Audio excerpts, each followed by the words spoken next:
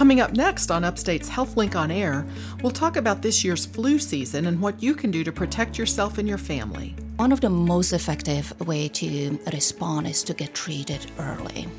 We have effective antivirals, and if used early, it can mitigate the symptoms. Then we'll discuss end-of-life care with an expert in palliative medicine. Palliative care is appropriate for any patient suffering from a serious disease at any stage of the disease, regardless of the fact if they're still taking treatment or not for their main condition. And we'll learn how medical advances are allowing for intricate chest surgery to be done robotically through tiny incision. We're able to do some of those same operations with incisions that are about a centimeter big. All that and a selection from our Healing Muse coming up after the news.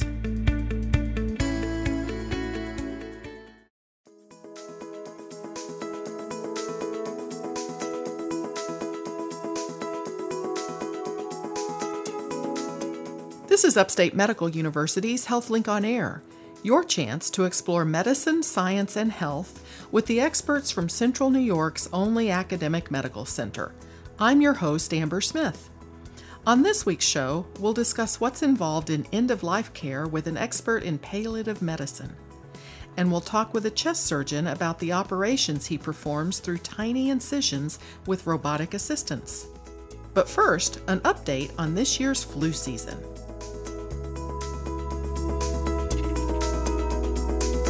Dr. Yana Shah spoke with us in the fall about the need for flu vaccination. Now that the Centers for Disease Control and Prevention is reporting widespread flu activity throughout the United States, we invited Dr. Shah back to talk about what's happening in Central New York. Dr. Yana Shah specializes in pediatric infectious disease. She's an associate professor of pediatrics, also of public health and preventive medicine at Upstate. And I thank you for being here. Good morning, Amber. So I've heard this referred to as the earliest and most severe flu outbreak in years. Is that what you're seeing in this area? Well, we certainly this year have early influenza activity compared to the last year, but historically looking at the CDC reporting, influenza has come in early, this early in the past, and you may remember the 2009 pandemic influenza season that has started actually during summer. So, we'll look back several years. This is not all that unusual compared to last year. This is an early influenza season. Is it influenced by the weather? Well, I wonder if it's more the human behavior that influences the transmission. Certainly, very cold weathers alone will not help the virus, but it's the human behavior. Maybe people are staying indoors more. They are more likely to get together and be in a crowded conditions that will enable transmission of the virus. Okay. All right. Mm-hmm. Well, in Central New York, are you seeing that more people are getting sick with flu symptoms? Are the flu symptoms more severe than previous years? Mm-hmm. What's it like? So Central New York has been particularly hard hit with the flu this year. We certainly had most cases looking at the New York State Department of Health data and their map. And we are also one of the first ones to sort of experience influenza this season. I agree that our area has been struggling with flu and a lot of flu. If you're hospitalized with the flu, what kind of care do you get? What does the hospital provide? So the care depends on the patient's need. Depending on how ill you are when you end up in the hospital, the treatment can consist simply of supporting you with fluids, with hydrations, with IV. In patients where we suspect that they did develop secondary bacterial complications, you could get antibiotics. We tend to always treat with antiviral medications in all patients who are admitted for influenza.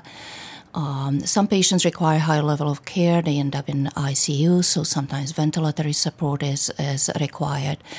So I guess it will really depend on what your complications are. Okay. Any idea why? Is it the age of the population here? Is it the So I think that certainly we always want to know why, so we can then correct things in the future or minimize impact. But I don't think in this particular instance we will have an answer. It's possible that Syracuse area is a hub for, going east, going west. Maybe this is where people travel quite a bit. We, of course, have a large university, that brings in young people and a lot of transit. So I certainly have not seen any reports that would explain why central New York had been particularly hard hit with influenza. Well, and when we say it's particularly hard hit, some people end up in the hospital with the flu, right? Yeah, so that's the biggest concern about influenza is that the range of the disease can look like just muscle aches, headaches, fevers with abrupt onset. But what's really concerning with influenza is that it can be very severe and bring people in the hospital, can lead to severe complications and ICU admissions, intensive care unit admissions, and death. So it's the complications really that would make someone be hospitalized. Correct. So the complications, occur especially among people who have underlying medical conditions, people who may have asthma, diabetes, children who are young. Typically we think of children less than 5 and especially less than 2 years of age as particularly high risk for complications. And then a variety of adult conditions, as I mentioned, even in people who have cancer and are immunosuppressive medications, those are at high risk for severe and complicated influenza. So how do you know, as a person who's maybe got a headache and a fever, how do you know if you are going to develop the complications and you need to be hospitalized, or if you just need to sort of do the rest and fluids at home? How do you tell? Yeah, so that can be hard to tell because influenza, can look like any other infection that starts. You don't feel well, you may have fever, you may have headaches, muscle aches, but the way one should sort of raise their own red flag and concern is if you are not healthy in a baseline, if you are heavy, maybe you have asthma, all those conditions I mentioned earlier, you should call your provider early on and just ask them, listen, these are the symptoms I'm having. Do you think I could have flu? Because there are things you can do to protect yourself from those severe complications. So you mentioned, people with underlying health conditions. Are pregnant women considered at high risk if they have symptoms? Yes, thank you for bringing that up. Pregnant women are in particular risk. They were at very high risk during the pandemic 2009 of influenza. We saw numerous deaths among pregnant women, and similarly this year, 30% of the hospitalizations occur among pregnant women. And I've also heard, in terms of the symptoms, that with the flu, that it's like other infections, perhaps like a cold or whatever, but that it comes on suddenly. So, if you can sort of pinpoint the moment you started feeling bad, that maybe that's an indicator that it's the flu. Is that right? Yes. So that's what people who had flu describe. I feel I was hit by a brick. It comes on very suddenly, severe headaches, severe muscle ache, joint pains. People end up bedridden. Cold is not flu in general. Influenza is throwing you in bed. You will stay in bed for an extended period of time. So for people who are lucky and don't end up in a hospital, they tend to lose quite a bit of time at work. So that's sort of another downside of getting ill with influenza is that you will be out of work for a while. How long does it last?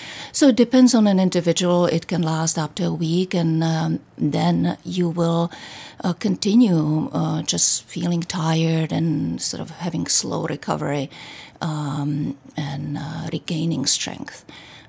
So flu tends to wipe us out. So you may be wiped out for a week, but then also still not really back to yourself for a while after. Correct. So the convalescence alone, the sort of healing stage, can take a few weeks. This is Upstate's HealthLink on Air. I'm your host, Amber Smith, talking with pediatric infectious disease expert, Dr. Yana Shaw. We're talking about this year's flu season, which the Centers for Disease Control and Prevention is reporting as having widespread flu activity throughout the United States. What is the flu like doing in the body? Does it stay in the respiratory tract, or what is it doing that's making us feel so bad? So influenza is a respiratory virus, yes, so it enters our body through our noses and throats, and it infects those sites. And as the immune system is coming in trying to help, it creates a storm, essentially. It creates a response, immune response that alone can be damaging. There's a fine balance between what the immune system does for us to protect us and clear infection, but also what it can do to make us even sicker. So what the flu does, it will infect that respiratory system, bring in those cells that fight it, but what it also does, it disrupts that respiratory systems and can lead to what we call secondary bacterial infection, when people can end up with serious bacterial complications. Is there, maybe this is the $1,000,000 question, but is there anything that we can do to hasten its exit from our body? Can we flush it out in some way? Yes, so one of the most effective way to respond is to get treated early. We have effective antivirals. Your audience might have heard of Tamiflu or oseltamivir. It's widely available medication. It's safe, and if used early, it can mitigate the symptoms and protect you from ending up in the hospital. Okay. All right. Well, that's good to know. And obviously, taking time to rest, taking time to heal, lots of fluids, those sort of grandma recommendations, they're always true. Chicken noodle soup. Chicken noodle soup. Fluids, water, electrolyte solution. So I would, I'm hesitant to in general recommend what kind of particular fluids, as long, you don't use soda and you don't overly sweeten beverages. Teas with lemon and honey are always safe. Water to supplement your fluid intake is always good. If you are doing the fluids and rest at home, how do you know if you have turned a corner and if you've gotten worse? Do you need to be seen? Yeah, so if you stay home and you sort of take your time to heal, and in a couple of days you're not feeling better, your fever's not going away, you're feeling sicker, you should most importantly call your provider if you haven't done it earlier and ask to be seen. Okay. Now we're in the midst of this flu season. Is it too late to get a flu vaccine if people put it off this late? So it's not late. We vaccinate through March, sometimes April. It really depends on the influenza season. So it's absolutely not late. The vaccines that we have protect against 3 different or 4 different virus strains. So even if you end up infected with one strain, the vaccine can still protect you against other strains. Okay, so it's not too late. If you get vaccinated now, you're protected through this season at least, right? That's correct. I've read some things, though, about the flu vaccine not being very effective this season. So vaccine effectiveness depends on the type of virus that circulates during the season, and depends on the virus strains that are in the vaccine. So we don't have vaccine effectiveness estimates for this season yet. Oh. We are extrapolating the information or projecting on what it might be like from the last season. And the reason why we can do that, at least guess or make educated guesses, because the majority of the strains that circulate this year are similar to the one that circulated last year. It's the H3N2 strain. That's the one that's been infecting most people in the U.S. Based on the national data, over 80% of people had this type of strain. And that's the strain that can be particularly difficult to vaccinate against because it changes so quickly. It changes during the season? It can change during the season, yes. So I've heard H3N2 before. If a person had the flu, the H3N2 flu last year or the year before, Would they have protection against it this season? So they may if the strain remains similar to the one last year. But we know that this particular strain can change even during one season. And we should remember also that the vaccine, when it's designed and when the vaccine strains are recommended, those decisions are made early in the year. So typically in January, CDC will decide what strains will be represented in the vaccine. So, between January and by the time the flu season hits, the virus had time to change its appearance. So that will impact the vaccine effectiveness. And H3N2 is the strain that likes to do that. So it's sort of a prediction they have to make several months ahead of time so that there's time to make the vaccine and distribute it, right? Exactly. It takes 6 months to make influenza vaccine. So the experts, they make educated guesses or predictions or projections, whatever we want to call them. But they are not perfect because the nature is not perfect. All right. Well, thank you very much. This has been very informative. My guest has been Dr. Yana Shaw. She's an expert in pediatric infectious diseases. I'm Amber Smith for Upstate's podcast and talk show, HealthLink on Air.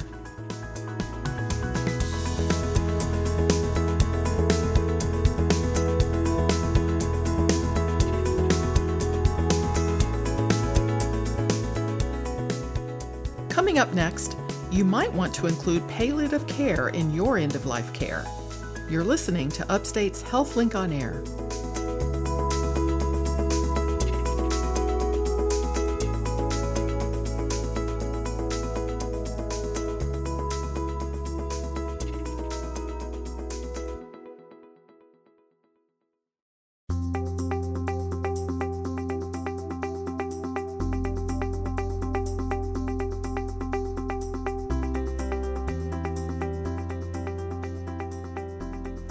From Upstate Medical University, I'm Amber Smith. This is HealthLink on Air.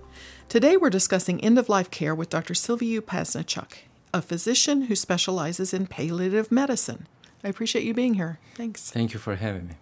Well, let's start by explaining what palliative care is. How do you describe or define palliative care?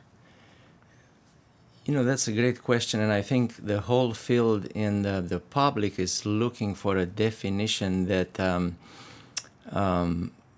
will have specific meaning. So I'll try 2 or 3 different definitions because, again, the term from a semantic point of view was coined by a physician up north. His name is Dr. Mount, Balfour Mount. I'm not sure if he's still practicing, but he coined this term in the early 70s. And palliative care the term comes from the Latin pallium, which means a cloak, something that's meant to cover something, a garment that's covering. And again, I think it was a good choice at that time, but I think it still creates a little confusion in the public about. Not many people know about, the Latin kind of roots of this word. Right. So it's just a strange word, and that creates a little, I would say, a strange feeling for patients being referred to a palliative care because they don't really know what to expect from this consult. And was the cloak meant to sort of just cover up symptoms or cover up? I think the cloak was meant to cover the main diagnosis. So palliative care is care meant to address symptoms when no cure is or cure is no longer available. Ah, okay. So I think at the time it was a great idea, but I think somewhere along the way we lost both the medical field and the public because it's just not an easy to understand term. Sometimes palliative care is used interchangeably with supportive care or supportive oncology, specifically with patients with cancer. But a definition in different terms will be a specialized medical care for people with serious illnesses. And of course, the question will be, if we have cardiology, if we have oncology, if we have nephrology, why do we need another level for these patients? In the answer stays, I think, in the fact that the complexity of some of these patients is sometimes becomes an issue because most of them, they don't suffer from just one disease. They very fragile, they old sometimes, they start losing function, and it becomes much more than a disease. It becomes managing decline. And I would say, in 2 words, there will be the closest definition I can come up. That's the closest I can come up for palliative care is managing decline. Can we give proportional care to patients based on whatever the goals are now, accepting that they have a diagnosis for which we no longer have a cure or meaningful treatment?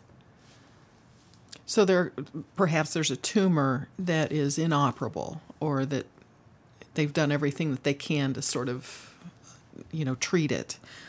So this is more focused on improving the patient's quality of life rather than trying to get rid of the cancer. Absolutely. That's one of the main, I think, qualities of palliative care. Another one that usually is not addressed by traditional medicine is taking care of the caregivers, of the family members.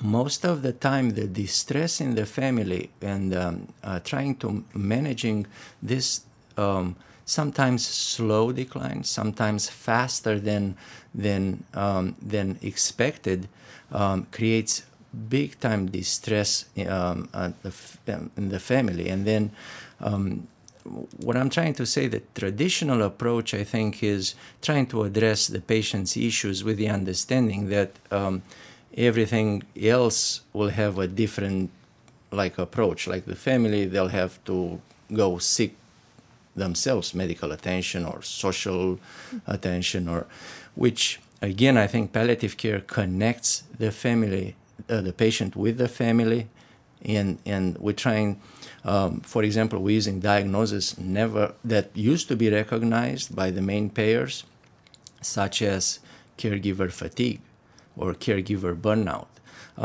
Unfortunately, they're no longer recognized, but that doesn't mean they don't exist. Sure. Well, how does palliative care differ from hospice care?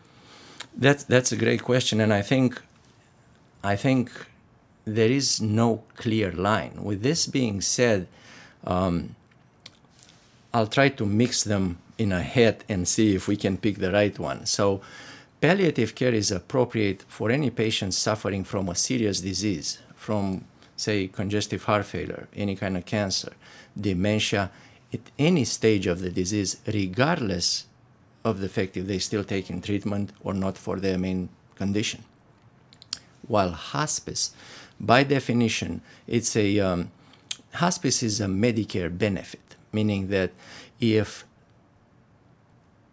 cure or treatment is no longer pursued or is no longer followed or believed to help these patients, and they want to have their care mostly at home, where that's mostly the hospice philosophy, then the hospice benefit kicks in, and then hospice as a unified kind of payer will take care of all their needs in the house. Hospice is the organization, the main team is made of physician, medical director sometimes, most of the time. The nurse is the leader of the clinical team, and then there is a social worker, there is a chaplain, there is volunteers. So it's what we call a interdepartmental kind of group that handles each and every case. They meet weekly. There are weekly visits by the nurse. It's a completely different program. So palliative care can follow at each and any given time a patient during their course, meaning that they don't have to meet any criteria. For as long as they have a serious disease, so you could be in hospice care but still be palliative care as well. That's a good question. Hospice care is doing the palliative care. In hospice, the focus is on palliation, on dealing with the symptoms, because again, there is no more cure, there is no more treatment that is offered for the main disease. So the main condition is following is natural course. Okay. So if you're a patient who's receiving outpatient palliative services, does that necessarily mean that you don't want life-saving care, like the do not resuscitate? That's a great question. Not necessarily. It's all believed on the patient. It's all meant to follow the patient's beliefs and wishes. Of course, in late stages of disease, resuscitation by itself will not really make sense. There is less than 1% of patients that survive resuscitation in late stages of a chronic disease. They malnourished. They extremely, and it's a procedure that might create only discomfort to the family if they watching it. And again, the results are not expected to be the best possible. It's interesting that this resuscitation was it's a very hot topic right now, I think, in the field, because again, we are expected to kind of explain to the patients for why that resuscitation would probably not make sense because of the decline and the fact that it's really not going to bring a better quality of life, or it's not going to change the natural course of their condition. But I'm seeing patients where they feel abandoned if they sign a DNR order, or they had previous experiences when they felt the care was no longer the care that they expected to see for their family members in the past, and they feel, no, I still want to fight. I'm not giving up. This is what I hear a lot. This is never about giving up. It's a natural thing. We'll never ask somebody to give up. That won't be right. Okay. Good to know. This is Upstate's HealthLink on Air. I'm your host, Amber Smith, talking with Upstate Dr. Silviu Pasnichuk about end-of-life care and palliative medicine. So how does a patient or their loved one know whether palliative care is right for them? That's a good question. I don't think many people know now about this service. Does the primary care provider, is that the person to present the idea to someone, or how would they learn about the option? I would say they'll be the best actually to offer even just a level of palliative care, meaning that primary care physicians should be trained in symptom control, and they should be able to handle these patients, towards end of life. Of course, the palliative care physician might come in whenever there is a hard to control symptom, or there is a very difficult family where the family care practitioner or the primary care physician, they encounter problems in dealing with things that are not common, and sometimes they're very difficult to treat, and every once in a while, even for symptom control, these patients end up in the hospital. Okay. All right. People that are receiving palliative care, how long does that typically last? How long are they? For as long as they live, as there is no. So it could be. Yeah, as opposed to hospice, where for hospice, two physicians should agree that in normal condition, if the disease runs its natural course, then the patient has probably 6 months or less. But palliative care could be much longer than that. It's not limited. Okay. It can address a specific symptom for the duration of the symptom. It can address some psychosocial distress, or for as long as that is there, it can become more of a type of care that's kind of pointed towards symptom discomfort, and follows the main specialties that are involved. Is there paperwork required? I mean, we've done segments on HealthLink about healthcare proxies and that sort of thing. Is that required for palliative care, or is this like another medical specialty? So there are two forms that we usually discuss with the patient, the important forms for their medical care. And these are a healthcare proxy that we recommend for them to have one executed, naming one of their relatives or somebody they trust to make medical decisions in case they cannot make their own. And then there is a MOLST form, which is, it stands for Medical Orders for Life-Sustaining Therapies.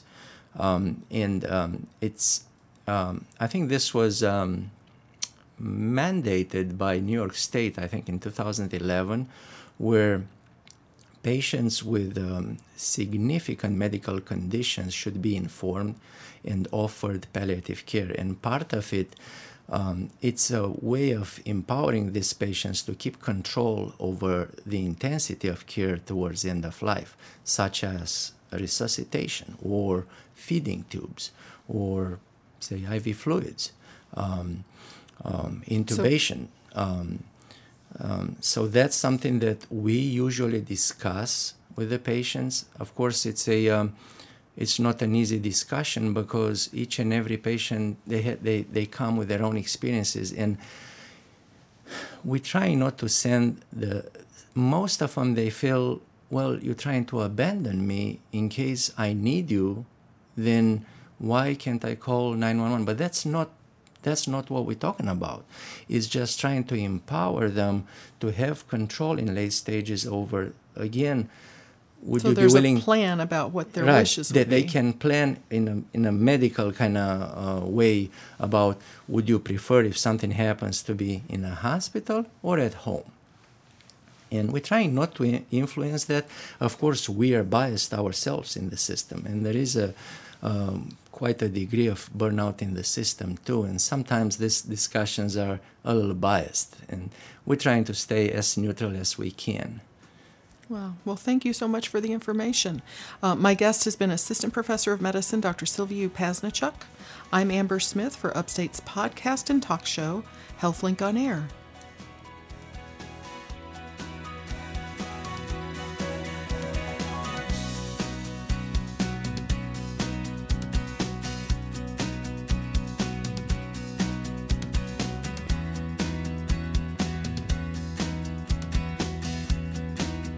Next up, robotic chest surgery on Upstate's HealthLink on Air.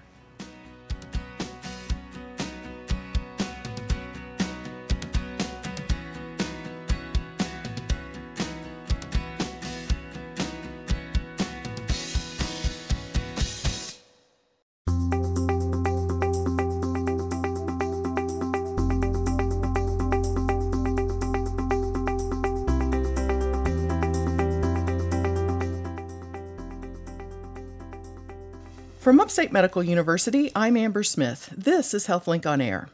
Upstate has a new chest surgeon who specializes in minimally invasive and robotic thoracic surgery. So we've asked Dr. Mark Cry to talk with us about the work he does. Thanks for stopping by. Thanks for having me, Amber. I appreciate it. So when I looked on your physician profile on the upstate.edu website, there's lots of things listed under the diseases and conditions treated, and it wasn't just lung diseases. So what does thoracic encompass? Sure. So thoracic really encompasses a broad spectrum of diseases, both benign and malignancy or cancers associated within the chest cavity. It really covers everything in the chest outside of open heart surgery. So there's lung, there's esophagus, there's airway, any diseases, again, benign or cancerous.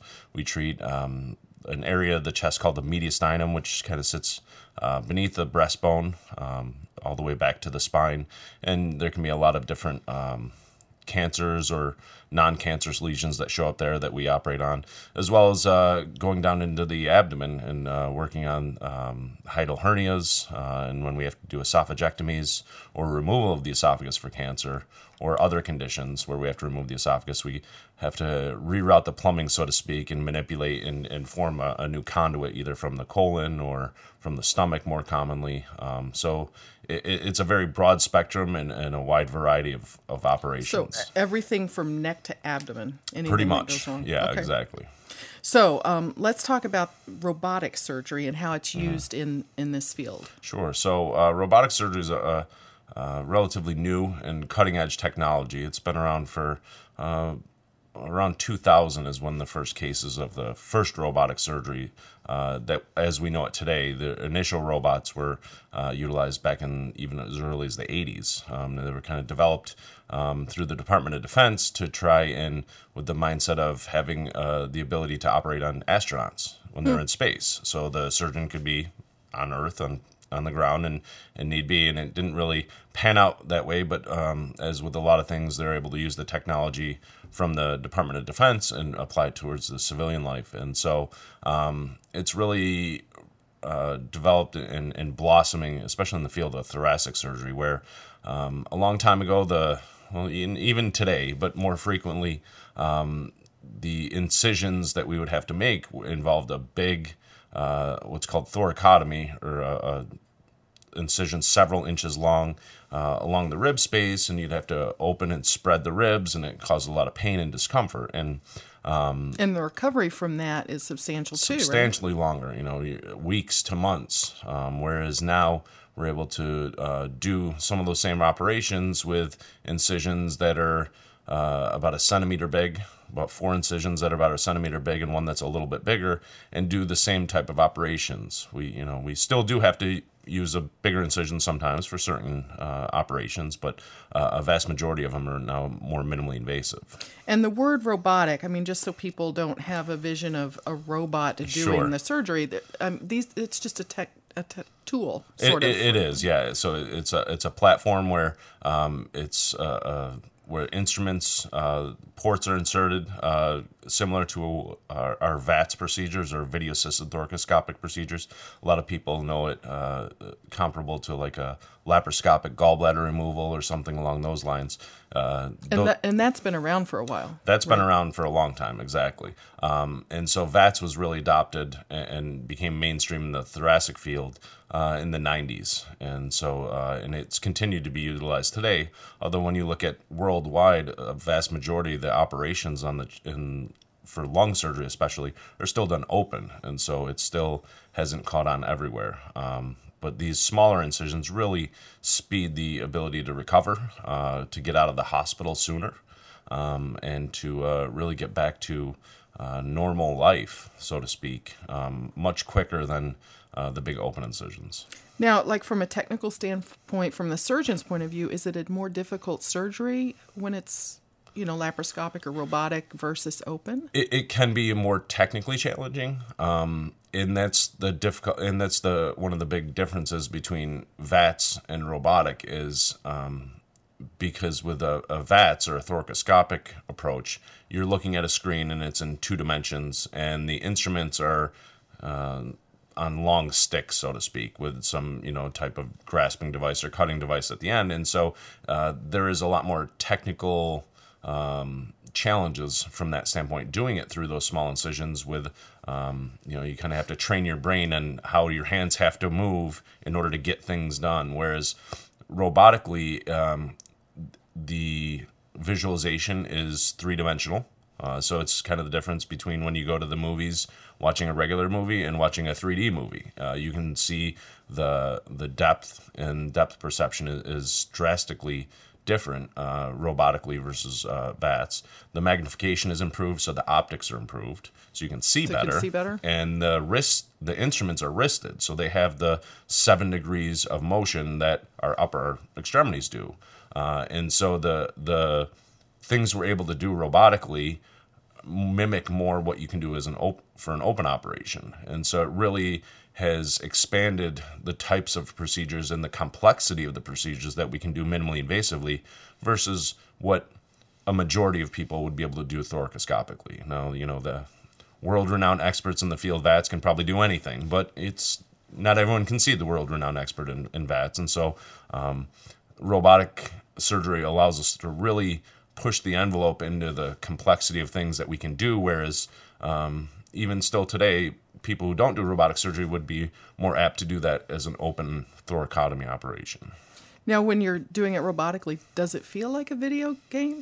I guess all those hours I wasted I used in my earlier years to play video games were not a complete loss. Because you've got the hand. You are. So you're sitting at a console away from the patient, and that's one of the things that especially some of the older surgeons have a tough time doing, because you're not right there at the patient. The robot is on a platform, it's brought in, the arms are docked, and the instruments are inserted in there, and then the surgeon actually sits a few feet away from the patient at a console, and so you're using the controls and visualizing through excellent visualization, sometimes even better than you can get with a big open operation, because you're right there close up, and using the controls. And so we don't take it lightly like it's a video game, but there is some of that hand-eye coordination that you develop. Right. There's definitely a finesse to it. For sure, for sure. So now, what is the typical type of thoracic surgery that you would do robotically? A lot of what I do here at Upstate is robotic lung surgery. So the gold standard for lung cancer is a lobectomy. Which is removal of one of the lobes of the lung. On the right side, you have 3 lobes, and on the left side, you have 2 lobes. And so if you have a cancerous lesion in one of those lobes, the gold standard is to remove that whole lobe. The whole lobe. What we're finding now is that smaller cancers that are further out in the lung towards the periphery maybe don't need the whole lobe to have as good of a cancer operation, and they can have what's called a segment. So each one of those lobes is made up of an individual segment, which has its own artery and vein and airway. And so if we can go in and divide those artery, vein, and airway and remove that segment with our special staplers, they get just about as good of a cancer operation, and also you're able to spare some of their lung function. And that's robotic surgery has really helped us be able to develop that and implement that more often, because you're having to dissect out and divide even smaller vessels and airways, it becomes more challenging.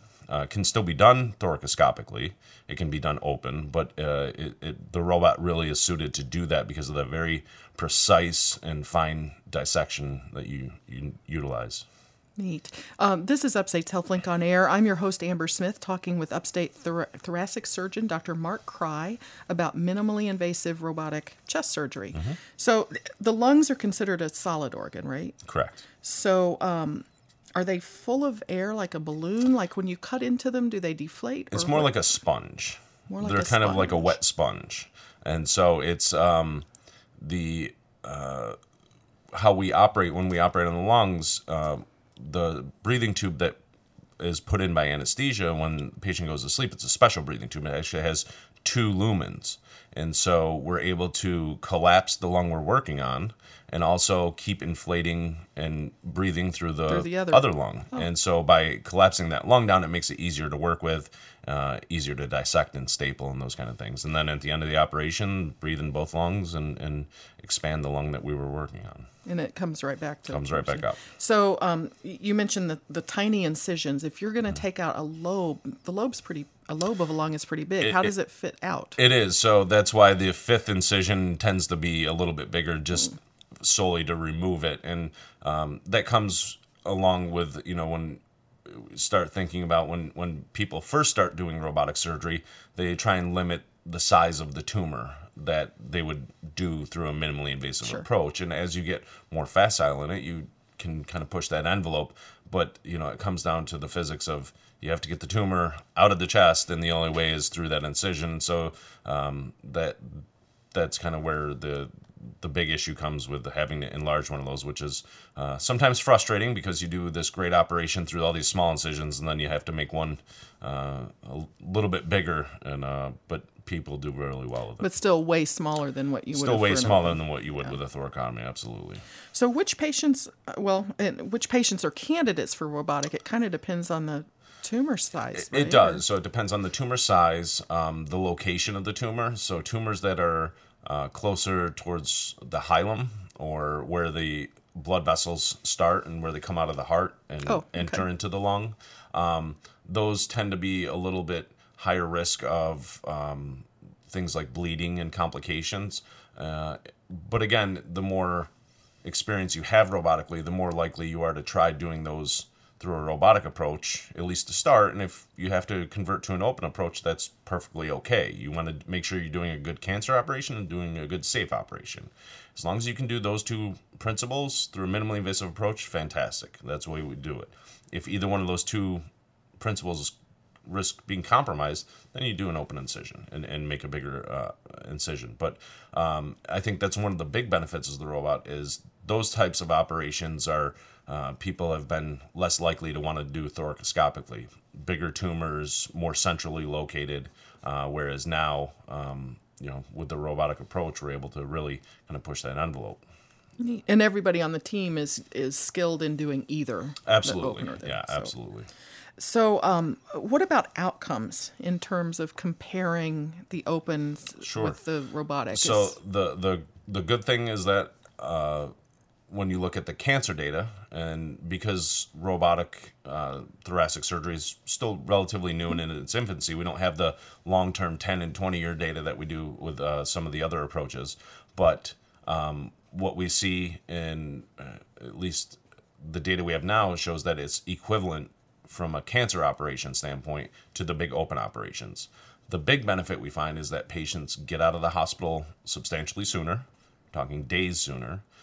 They need their chest tube less frequent or shorter duration of chest tube. Their postoperative pain is substantially improved. They return to their normal activities sooner and less blood loss. So all very key, all positive aspects to a good operation. So you went to medical school here at Upstate, and then you did 8 years of general and thoracic surgery in Allegheny General Hospital in Pennsylvania. Correct. How did you know you wanted to become a surgeon, and how did you choose thoracic surgery? I wasn't one of these people who was, born and knew from day one that I wanted to be a surgeon. I actually, when I went to med school, I thought for sure I was not going to be a surgeon. And I remember starting my surgery rotation saying, I am absolutely not going to be a surgeon. I just want to get through these 8 weeks and everything. And then the more I did it, the more I was really drawn to it. The ability to interact and intervene on somebody and do something that can fix them right then and there. And it's not something where they're getting a medication and you have to see if it works, and sometimes it does, sometimes it doesn't. This is the ability to really intervene right then and there with your hands, be able to do something and fix people or potentially cure people. And that really just hit home with me. And from a thoracic standpoint, it was, during my training, I was able to scrub in on a few cases early on in my first year, and it really just, there's something about it that gravitated me towards it, working in the chest and everything. And as I'm sure most people can attest to, they have some family members or close friends who've experienced lung cancer, and my grandfather and my mother both suffered from lung cancer, and so that really kind of hit home with me to be able to kind of try and help cure it or eradicate what we can. Wow, interesting. Well, thank you so much for your time. I appreciate thank you for having me, Amber. I really appreciate it. My guest has been Dr. Mark Cry, a thoracic surgeon at Upstate. I'm Amber Smith for Upstate's podcast and talk show, HealthLink on Air.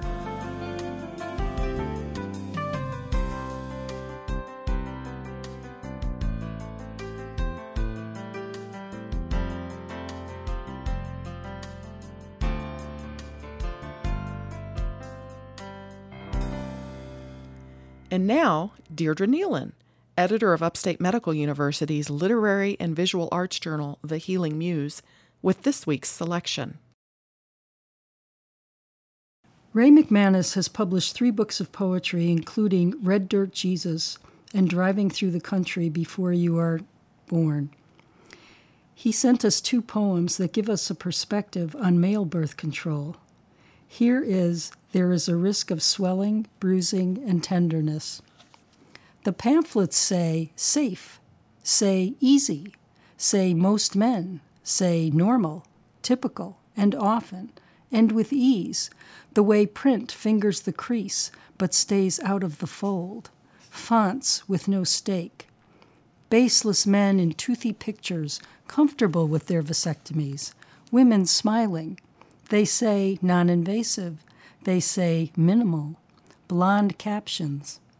Sedation, prescriptions, and weekend recovery, in that order. The doctor will like the word easy and say it as if he knows I like it. No sentence, just a 3-day weekend and ice. And this is his waiting room, no place for the quiet, and the television, the commercials we stare at, the home improvement we seek. Let's do this. Let's ignore the power of doing. I can be the wind that pushes back the curtain and falls to the side of the bed. I can say the end, and you can say thank you. And when the curtain falls into place, only a part of me goes and doesn't come back, a small part. He followed that poem with this one called Post-Op. We're riding lighter on the way back. You're driving and telling me the dream you had the night before. I ask if I can smoke and then you die. It's a horrible dream. I should ask if that's what weighs on you the most. But I do that thing where I try to say that what you feel, I feel, and then somehow it comes back to me. We ride the rest of the way home holding hands in silence toward a dark horizon, your dreams in your lap, the numbness in mine.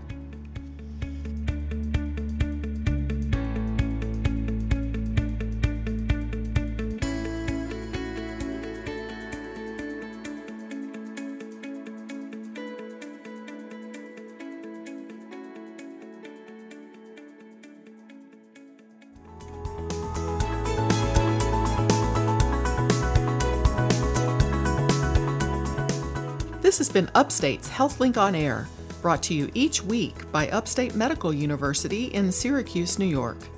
Next week on HealthLink on Air, we'll discuss lung cancer treatment options. If you missed any of today's show, listen on demand on our website at healthlinkonair.org or find a podcast in iTunes by searching for one word, HealthLink. I'm Amber Smith, thanking you for listening.